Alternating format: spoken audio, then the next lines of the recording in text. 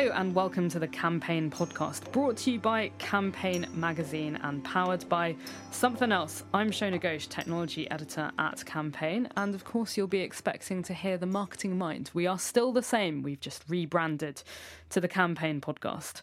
This month I'm joined by Tom Ollerton, who is innovation director at We Are Social, and also my colleague Maisie McCabe, who is acting UK editor at Campaign. Morning. Hi. Afternoon. Welcome to this first Campaign podcast. The podcast title is I'm Sorry, Dave, I'm Afraid I Can't Do That, in reference to, I hope, a reference you all get, which is, of course, Space Odyssey and the nightmare bot that is HAL 9000, and it won't do slowly anything anyone asks. And what we're talking about today is the future of customer service in the age of machines and bots, in fact. Tom, I want to kick off talking to you about some recent work you've done with Domino's. Walk us through that a little bit.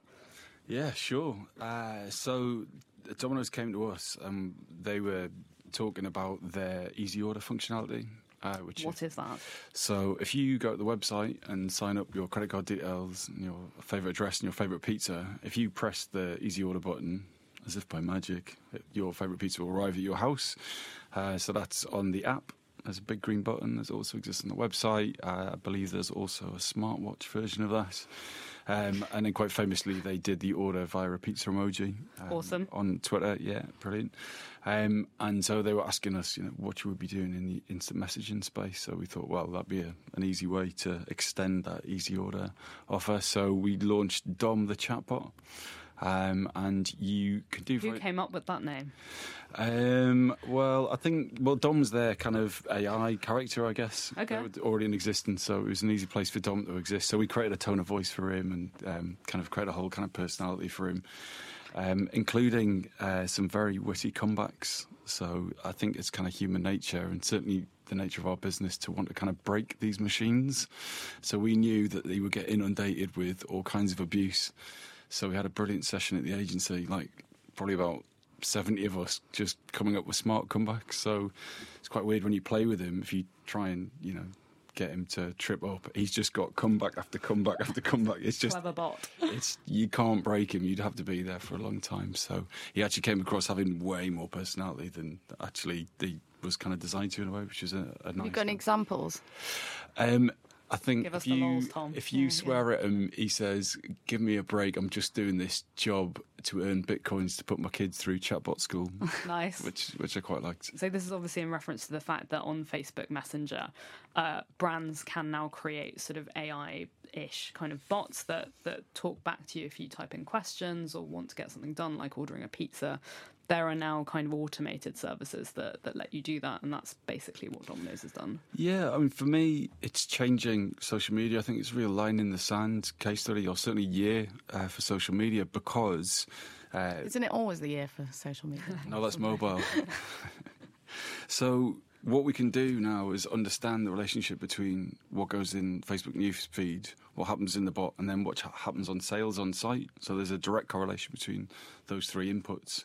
So I'm not going to go into the figures, but the early signs are incredibly positive that we can actually track a cash ROI from activity in social, which historically has been very, very difficult to prove unless it's some kind of DR campaign, which traditionally doesn't do very well. So I think that it's a huge opportunity for brands if they've got something, like a .com where they can sell something, or if you're an automotive brand where you want to book a test drive, that now social, instead of being this thing we know is really important, but is traditionally quite difficult to prove the value of, we now have a bot or a character or a service that allows to track sales from activity, paid or otherwise, in the news feed, to come right through to a conversation with the bot to a measurable sale at the other end. So all being well, I think this is a big change for social. Maisie, would you order pizza via bot, or have any sort of other contact with a brand? I don't know. I'm probably a bit of a Luddite, to be fair. Do you not even have Facebook Messenger? Do you even know what Facebook I Messenger do is? have Facebook Messenger, but I just don't really... I mean, what's wrong with going to the website? I always order the same pizza, but I quite like to kind of keep open the option that I might deviate. Well, the exciting thing isn't ordering the same pizza, right? That's almost like the MVP. That's like, what's the cheapest, quickest, fastest thing we can do to prove the validity of experimenting on this platform. So we have much bigger plans for it. But as an innovation person, I think there's a kind of like an ethical thing that you can't just say to a brand, hey, you should definitely spend £2 million on this because I think it's going to work, because I think it's interesting and I saw it at South by Southwest. I think that's wrong. So often what we do is to say, well, look, what's the least amount of time, energy and money we can spend on proving the business validity of a technology or an innovation, and then get that out the door, make that work. And it's the way a lot of the ways startups operate. So we're not suggesting that people shouldn't go to the website, but if you can make it easier for someone using just a kind of text-based interface, then that opens up a lot of possibilities. Yeah, I just think sometimes the kind of the value of social and the newest thing is, you know, people get a bit carried away with the kind of new shiny thing. And I think that's what we've seen with some brands recently who have obviously, like P&G, you know, are actually looking at spending more in traditional media. I think whilst you were sort of contrasting this to DR campaigns, I'd say this is a one-to-one conversation that you're having with customers, which is, you know, really important and has a place. But for Domino's wider brand kind of equity, I would have thought it's kind of what, you know, some of the more traditional media would still play a big part, or... Yeah, I think we're a long way off chatbots replacing everything else. You know, as with every kind of derivation of social or digital, it's part of a wider mix. And I think, yeah, that is interesting to see more traditional brands to go back to a more traditional spend. But I don't know, it's going to have to be a pretty creative idea to get like a personal washing powder bot or something. It's a bit easier for Domino's because they've already have that. It's almost expected for them to be a bit out there and a bit wacky. I spoke to Peter Duffy, Group Commercial Director at EasyJet, about whether the airline would ever consider introducing Facebook Messenger bots, not something they currently do. And this is what he had to say. Bots are clearly very interesting, but you have to be very careful that you are not delivering something which is efficient for the organisation but not great for the consumer. So any customer I talk to, any customer who writes to me, is really looking in the main for a personalised response based on the individual situation that they're in. And there's nothing more frustrating than receiving a very standardised response when you've come up with a very specific set of concerns about a situation. So I think companies really have to begin to understand how to apply that effectively if they're going to deliver great service. It's great technology, it's really interesting technology. As always, it's the application to the real life situation that will be the indicator of whether it's genuinely successful or not. So obviously I don't want to get too hung up on bots, but he kind of raises the wider customer service point. So, I mean, do you see, Tom, kind of bots and, you know, the movement towards sort of, you know, kind of scribbling things down on your phone and maybe using voice search or kind of moving towards sort of voice assistance as some, you know, a wider shift in the way brands and consumers might be talking to each other? Yeah, I think there's sort of two things that are happening kind of side by side, which kind of all ladder up to what is just personalisation, really.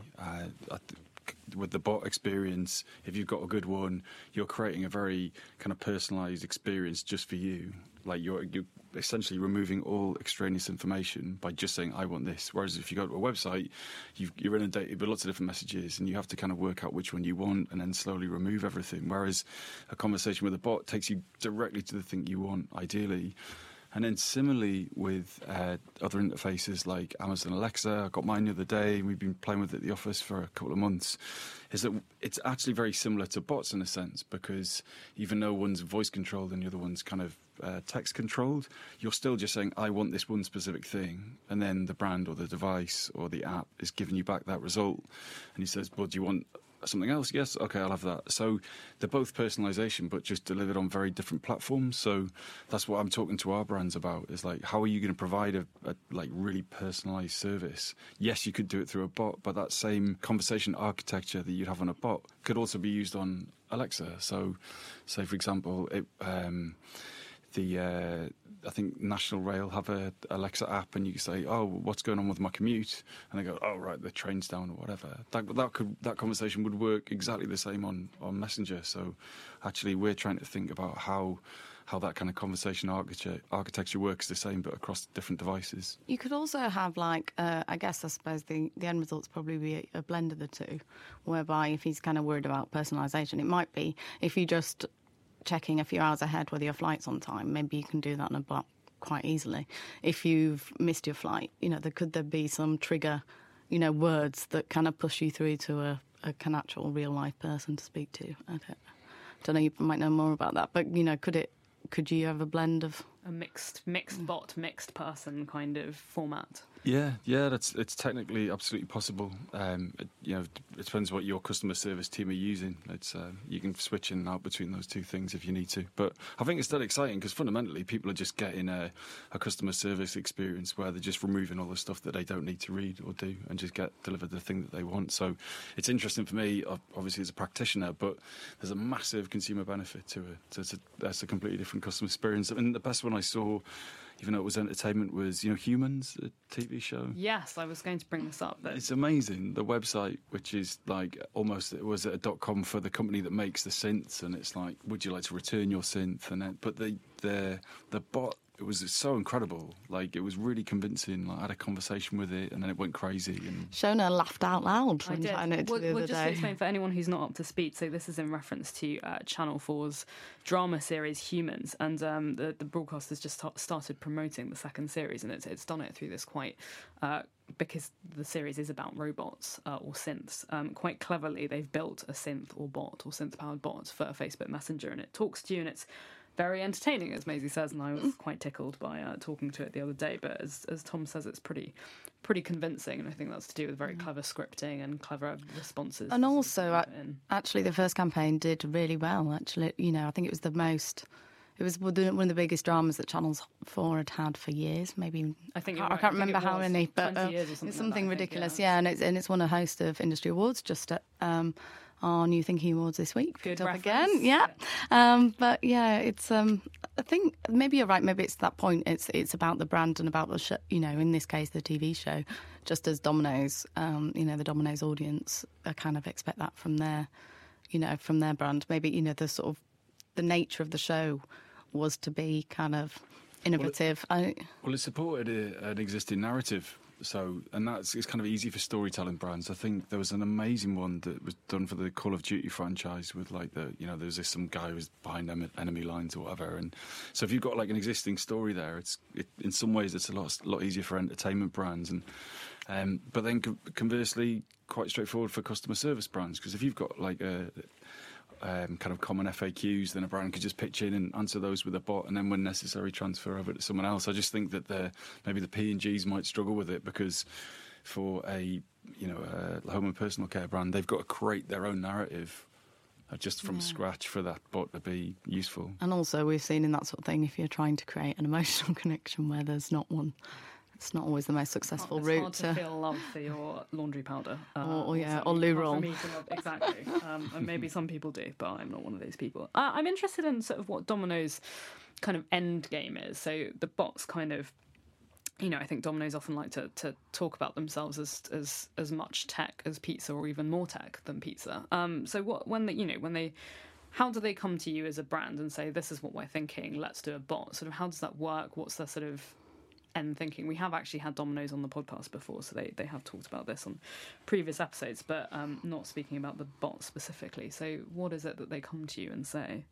Well, their end game ultimately is selling pizzas, really, isn't it? And I think that. But they're a tech company, not a pizza company. But we've seen that approach. I think Burberry would be a similar example, right? They're just like a tech-first brand, right? And there's always PR value out of being kind of first and becoming famous for that. Do you think that's all? Do you think there's more value than just PR? Because obviously we leap on stuff like Burberry and Domino's. But is there sort of, is it genuinely useful for consumers? You mentioned that you can't go into numbers, but that it's proving quite popular with Domino's. So is there, more than just and we like to be tech first as well? Yeah, I think absolutely. It's what we're calling like the needy consumer that someone described to me once. Good phrase. There's a new phrase we can latch onto. What does that mean? Well, we're all like kind of Louis XIV. He would go, I want X for dinner, and I want a carriage to take me to wherever, and I want to have a conversation with so-and-so. And loads of people will run around in the background and make it so for him.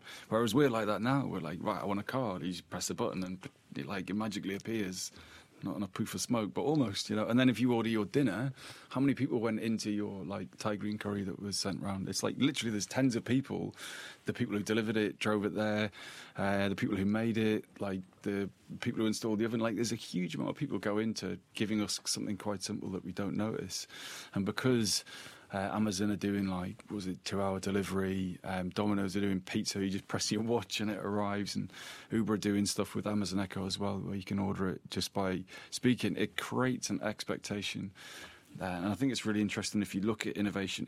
If you say, I know someone releases a self-driving car or an electric car, then it creates an expectation of all the other providers in that category.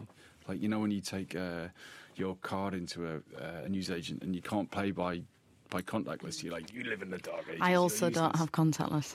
I was going to ask you, are you? I feel as our in studio Luddite, like, do you feel a sense of this kind of? It's something that we definitely talk about at Campaign quite a lot, of this idea of the selfish consumer, the on-demand consumer. Like, do you observe that and see that as sort of being a thing? I'm aware it's a thing. I just don't think. I think often with these, you know, when there's sort of an idea of a new trend, it's, you know, what's that old adage where they're kind of probably not as prevalent immediately, but then have more of an impact over, you know, a longer term potentially.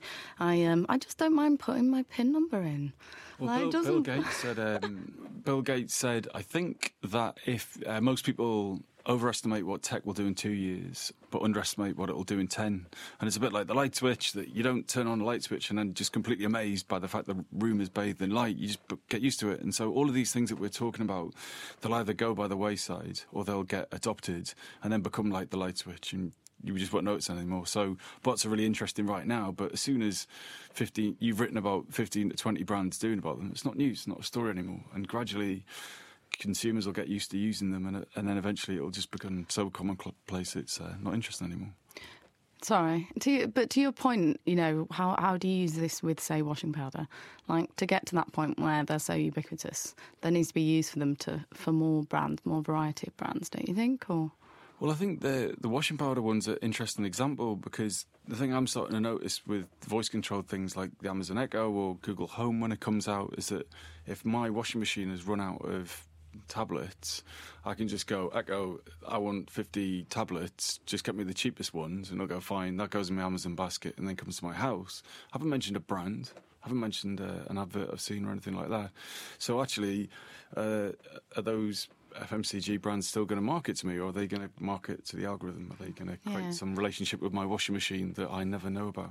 That was the subject, like the point of Tim Berners-Lee's speech at Cannes last year. What was he saying? So I interviewed him afterwards, and it was this idea that in the future that, your kind of, you know, AI assistant is going to be more important than you are, really, in terms of who brands are marketing to. Because, like you say, they'll be planning our lives without actually, you know, getting any feedback. So, and it's so hard to imagine, but I think the best example I saw of that recently was a girl who created a Twitter bot, and the Twitter bot scoured for mentions of like hashtag job or hashtag vacancy, and automatically interacted with whatever company that was and said, can I send you my CV? And so then a real person at the other end would go, yeah, sure, send me your CV. And then the bot would like ping it over, and then within a few days she got job offers, because this was happening at, like, you know, tens of thousands of times at a moment's notice. And I've been thinking a lot about us having a kind of sort of proxy version of ourselves that takes care of a lot of that stuff. So if you, I mean, that would be the dream, if I could just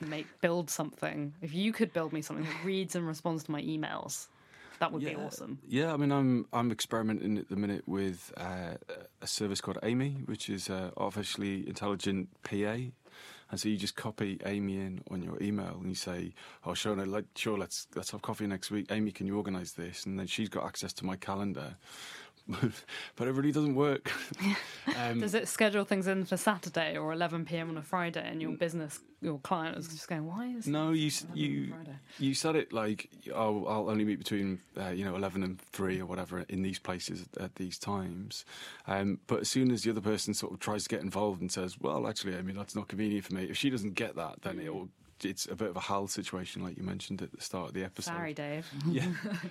So I'd say it works most of the time, and I'm prepared to take the hit, and I've had to make some big apologies, but you can see that the way... You really have to dig into the detail now. Tell us a gaff. Tell us an Amy gaff, what she said. It's not what she says. She's just like irritates the hell out of her, and then people at work will just try and annoy her. Right. And so her little kind of AI brain doesn't work. But if you also have a personal assistant that's made by the same company, then I go, oh, Amy, sort this out, or I think you can call Adam as well, and that would just automatically happen. So I think the same thing will happen for dating as well. So instead of like Tinder, you swipe, you've got a bot that already knows what your preferences are. Oh God! But the thing is, surely the problem is emails replies like that aren't all the same. So I might say to Shona, yeah, let's definitely chat properly. We haven't spoken in ages next week, and I mean genuinely. Let's find some really good time. I might say that to someone else, and I don't really mean that. I mean, like, maybe I might have half an hour for you in a couple of weeks or a couple of months. But I'm slightly white lying in the email as to my availability. I think that's... Yeah. You've just kind of triggered a thought about language. So we just had... we've just sort of been looking at the Echo, and we had someone write us a piece who's just sort of like you, had the Amazon Echo speaker, who's written us a review, and he talked about how it's sort of slowly impacting, or just in the 24 hours he's had it, impacted the way he asks questions of the device. So I wonder what it means for language and the way we communicate with our computers and AIs, and whether there's going to be a slight impact on the way we just even write things down, and a horrible standardisation of language that none of us want. What a dark future we're looking at. Yeah, I think I haven't really noticed that. I just play games to see how quietly I can get away with it. Alexa, which my girlfriend thinks is very strange indeed. But I think, talking about language, I think a really interesting one is a company called crystalnose.com. I know Crystal Nose. Do you use it? Explain for the listeners exactly what it is. Okay, so it's a Chrome plugin that works with your email and also works with LinkedIn. So if I was going to look at your LinkedIn profile, a Crystal Nose box would pop up and then break down what kind of personality that you have based on everything that you say in social, whether you're outgoing, articulate, interested in technology, good with words, whatever it is. But then the email one is fascinating. So if I type your name into an email, like a to box, it would say you should use this type of language with Shona, and then there's a little drop down menu saying, is this a sales email, is it a personal, is it for drinks, is it for a reference, and you just press reference and then it writes an email for you.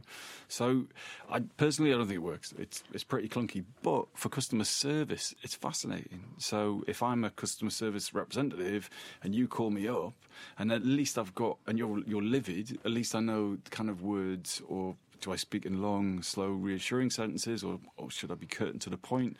So I think technology like Crystal Nose could really help customer service in those situations when you are a bit livid. It's sort of assuming that people are the same in real life than they are online, though, to a certain extent, isn't it? What an interesting thought. Yeah, maybe not. Well, people tend to be much more aggressive online, don't they? Oh, yeah, or not, potentially. Or they could be particularly annoyed. Yeah. At the time which you're calling. I don't know. Well, I think the sensible things that people are saying about AI at the minute are all around that it won't replace stuff. It'll just augment stuff, as most technology does. You don't have all of your phone calls on your mobile, or you don't make all your journeys in your car. Like, technology never tends to not completely replace everything. The light switch doesn't, you don't stop going outdoors. And so I think that AI and things like Amy and Crystal Nose and the Domino's chatbot will overtake a little bit of what we do, an increasing amount, but I hope it never replaces everything. That'd be horrible. This seems like a good time to finish on the closing thoughts of EasyJet's Peter Duffy, and what sort of good customer service really means. Fundamentally, people want good service, and that hasn't changed. The definition of what good service is has changed. So looking at response times, people expect you to come back immediately if they are using Twitter. If they are emailing you, they're expecting much faster response times than they did, I think, even 5 years ago. And more they want those services to be provided real time. They want those services to be provided so they can actually execute on them themselves. So I do think the definition of good service is shifting very, very quickly. Any thoughts on that? Although it's almost like he was pre-reading our minds about the Uberization of technology and how consumers behave. Well, for me, as much as I'm interested in technology and innovation, I think that genuine care is probably going to be the thing that really makes a difference in customer service. It's a bit like what they say in social, do stuff that people generally want to share and talk about is the best way to do social. And I think in customer service, don't get distracted by technology, and just when a human interacts with a human, make sure it's genuine and real and that person actually cares, and that person will tell all their friends and family about it far more than they will about some smartwatch that let them check in at their hotel. Okay, I'd build say- caring bots. I'd say you need to join it up, presuming you have a kind of physical space. It's sort of, there's no point in spending loads of money on chatbots if when you go into store, the kind of experience is rubbish and there's, no people around there badly trained, or, there's too many people at the queue to pay. Close that loop. Yes. Excellent thought. Yeah, some great lessons there for brands to take away. Don't just build chatbots. Make everything else really good as well. Thank you so much for your thoughts, guys, on this slightly always turns quite dark and nihilistic, the Campaign Podcast. We'll try and be more cheerful next time. You have, of course, been listening to the Campaign Podcast. I'm Shona Ghosh, and a special thank you to our producer Nan Davies and to our hosts Something Else. Also to my guests Maisie McCabe and Tom Ollerton. You can join in the conversation on Twitter by tweeting at CampaignMag or at Marketing UK, and you can find previous episodes and subscribe to us on Audio Boom and iTunes. You've been listening to the Campaign Podcast.